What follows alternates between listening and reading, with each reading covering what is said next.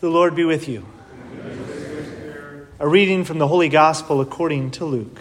Glory to you, O Lord.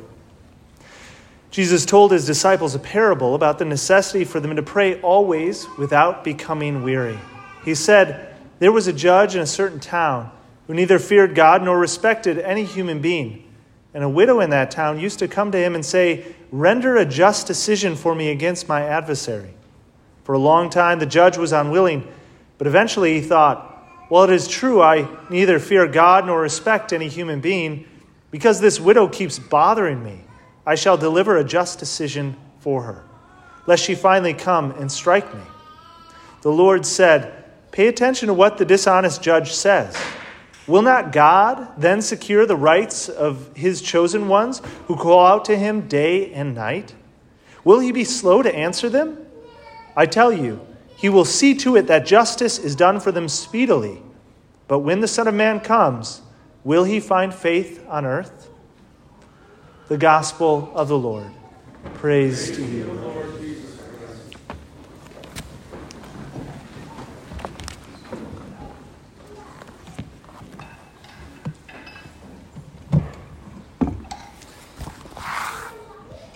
Today we hear about intercession in both the first reading as well as in the Gospel. And I'd like to go over 5 different factors that might affect the effectiveness of intercession. Now, what is intercession? Well, there's different forms of prayer, and one of the ways that we pray, and I'd probably say most often, or it comes most naturally, is that we pray for other people. You do this at the end of maybe when you say night prayers. You think about people in your family or those that you know that need God's help. And you maybe name them out by name and you intercede for them. Well, that's called intercession. You intercede for other people. You also intercede sometimes asking for things for yourself. And there are different, God wants to answer these, but there are sometimes good reasons why he might not answer right away. And part of that is because it's more than just answering every single time that we ask for something. It's also sometimes the way that we ask, right? So there's 5 factors that I'd like to go over. First is relationship. When we ask for something, relationship matters. If we have a complete stranger come to us and say, hey, can I borrow $100? You'd be like, who is this person, right? Why am I'm not, how am I going to be able to borrow you $100, or how am I going to be able to help you out? However, if maybe a family member would be even less inclined, but if a family member comes to you, you've got a little bit more of a relationship there, right? You're willing to help them. There's a relationship there, and so there's an ability to communicate and to be able to ask for something and to be able to respond in an effective way. And so we see this happening with relationship, and we see that within the relationship with God is that holy people, it seems like their prayers are answered more often. We think about, again, Mother Teresa. One of the greatest, St. Padre Pio, was kind of a modern interceder, where we see many things that people asked him to pray for happened. One of the great saints of the United States that similarly was true was St. Francis, or Solanus Casey. Blessed Solanus Casey. I don't think he's saint yet. Anyways, he has a connection with Wisconsin as well, so he's awesome. But he's from Michigan, or he spent his time in Michigan, and he was a porter, and people would come to him, and they would ask him for things. They would say, "Please pray for my mom. Please pray for my child." And what he did is he guided them through and said, let's thank God even before it already happens. That was his big thing. Thank God for answering our prayers, because we know that he hears and answers our prayers. And when people came to him, prayers were answered. Right? They would pray by themselves, but they weren't heard. But why this specific man? It wasn't because God wanted to listen to him more. It was because there was a relationship there. And so when when Blessed Solanus Casey interceded, he knew how to talk to God. He had that strong relationship, and so he was able to do that from a relational way. And we see that happens. We also see this within the military, right? If just a random sailor asks the XO something, or says, "Hey, we should get Friday off because da-da-da," it doesn't. But if the XO makes an argument to the CO that, hey, we should have Friday afternoon off, this Friday afternoon off, well, there's a relationship there. There's a relationship of kind of an engagement as well. And so intercession does have to do with relationship. That holiness does affect the effectiveness of our intercession. But that's only one factor. So it's not as though if you're not super holy that you can't intercede for anybody. It is one factor that affects intercession. The second factor, I'd like to say, is proximity. So this is, again, if I'm far away from somebody and I ask them in a quiet voice, hey, can you help me pick this up? Well, they maybe aren't going to be able to hear me. They aren't going to be able to help if they're far away. If I call my brother who's in the United States and I ask him to help me here, well, he can't help me. He can't help me move something. But if I ask one of you, right, you can. There's a proximity aspect as well to this help in intercession. And where we see this most often come in proximity is with the saints. The saints, we believe, are in heaven. And that they're with God already. And that they are close by to be able to intercede, to be able to be right there with God, and to be able to kind of nudge him and to be right there. Of course, the one who's closest in proximity is Mary, our mother.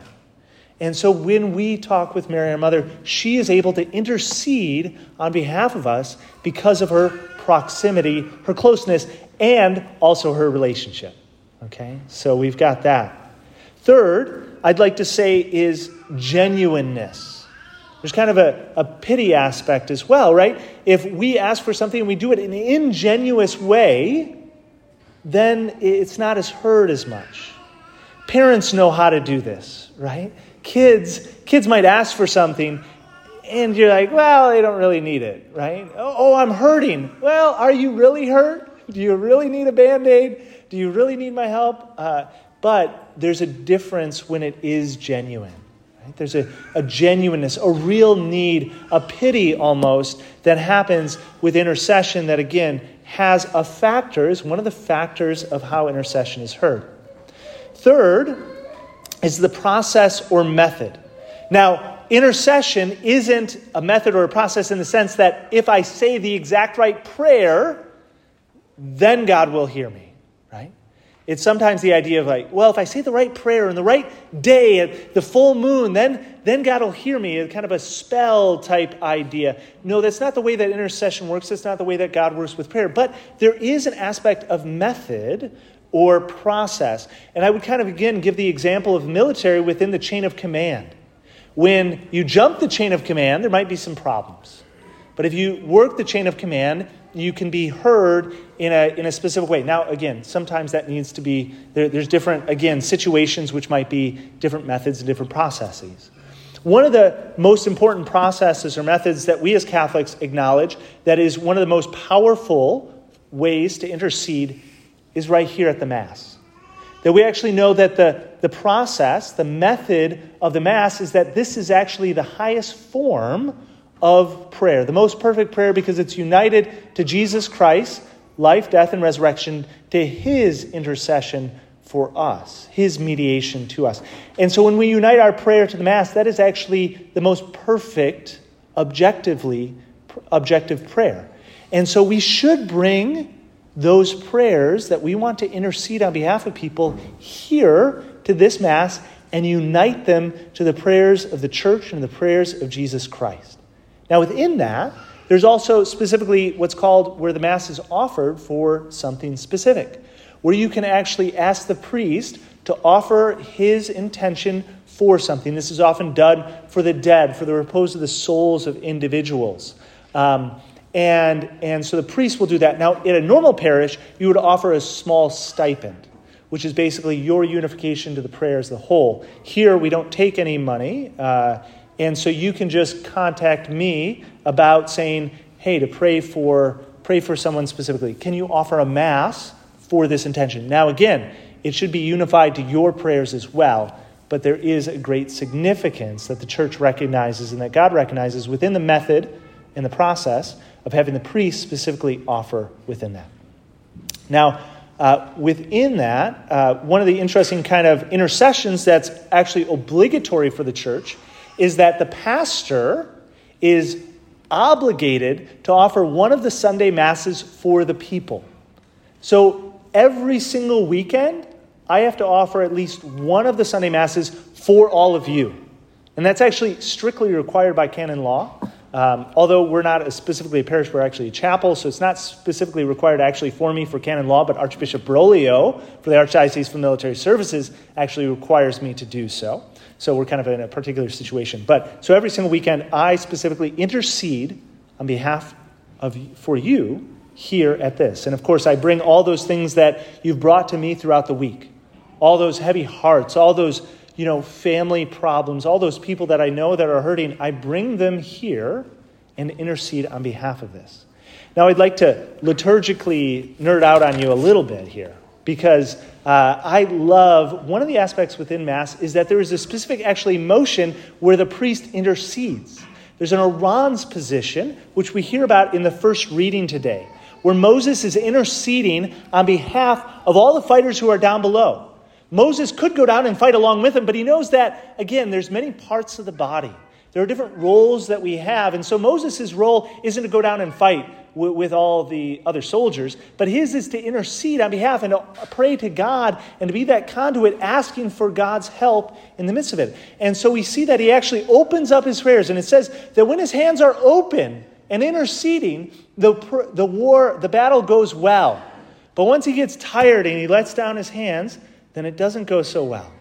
And so they actually get him a chair, and then they hold his hands. Are you guys going to do that for me too? That's kind of the servers, right? To help priests get so high, we're interceding, staying up here. Thankfully, it's not a long Mass, so I can keep my hands open by myself. But specifically the church, and I want you to watch for this. When the priest, there are certain times when I have my hands which are specifically intended to be closed, and certain times when they're actually intended to be open in the orans position. Now, Vatican II in the Old Missal, actually, this was the orans position. It was actually strictly required, specifically like this. After Vatican II, it kind of just said hands open, which some priests have a little, I normally keep my hands a little bit more. Some priests kind of put it out, kind of reminding of the crucifix. You can kind of remind that, right? Interceding on behalf. But the main intention, and actually we see images, some of the earliest images of the orans position in Christian art is of Mary interceding on behalf of her children. And so we see Mary in an orans position like this, which we know is praying for, interceding for someone else. Okay? So when you see the priest in the orans position, you'll actually hear that at the beginning we had that. Let us pray. Right? We're all praying. But I'm going to actually, and when I talk to you, I have my hands closed. But then when I pray to God, I open up my hands and I intercede. And I pray on behalf of all of you that prayer. Okay? So you can see that in that process. And lastly, for intercession, which goes along with the gospel today, is annoyance, I'm going to say. The fifth factor, which we hear from the gospel today in the parable, is annoyance. The persistence, maybe persistence is a better name, a better word, or a better factor of intercession. Jesus tells us that an unjust judge won't give a just. He doesn't care, right? He doesn't fear anybody. But if you're annoying enough, he'll give you a just judgment just to get you off his back. Well, how much more does God want to give a just and a good response to our request? Well, we'd say so much more, right? So much more. He wants to do good things for us.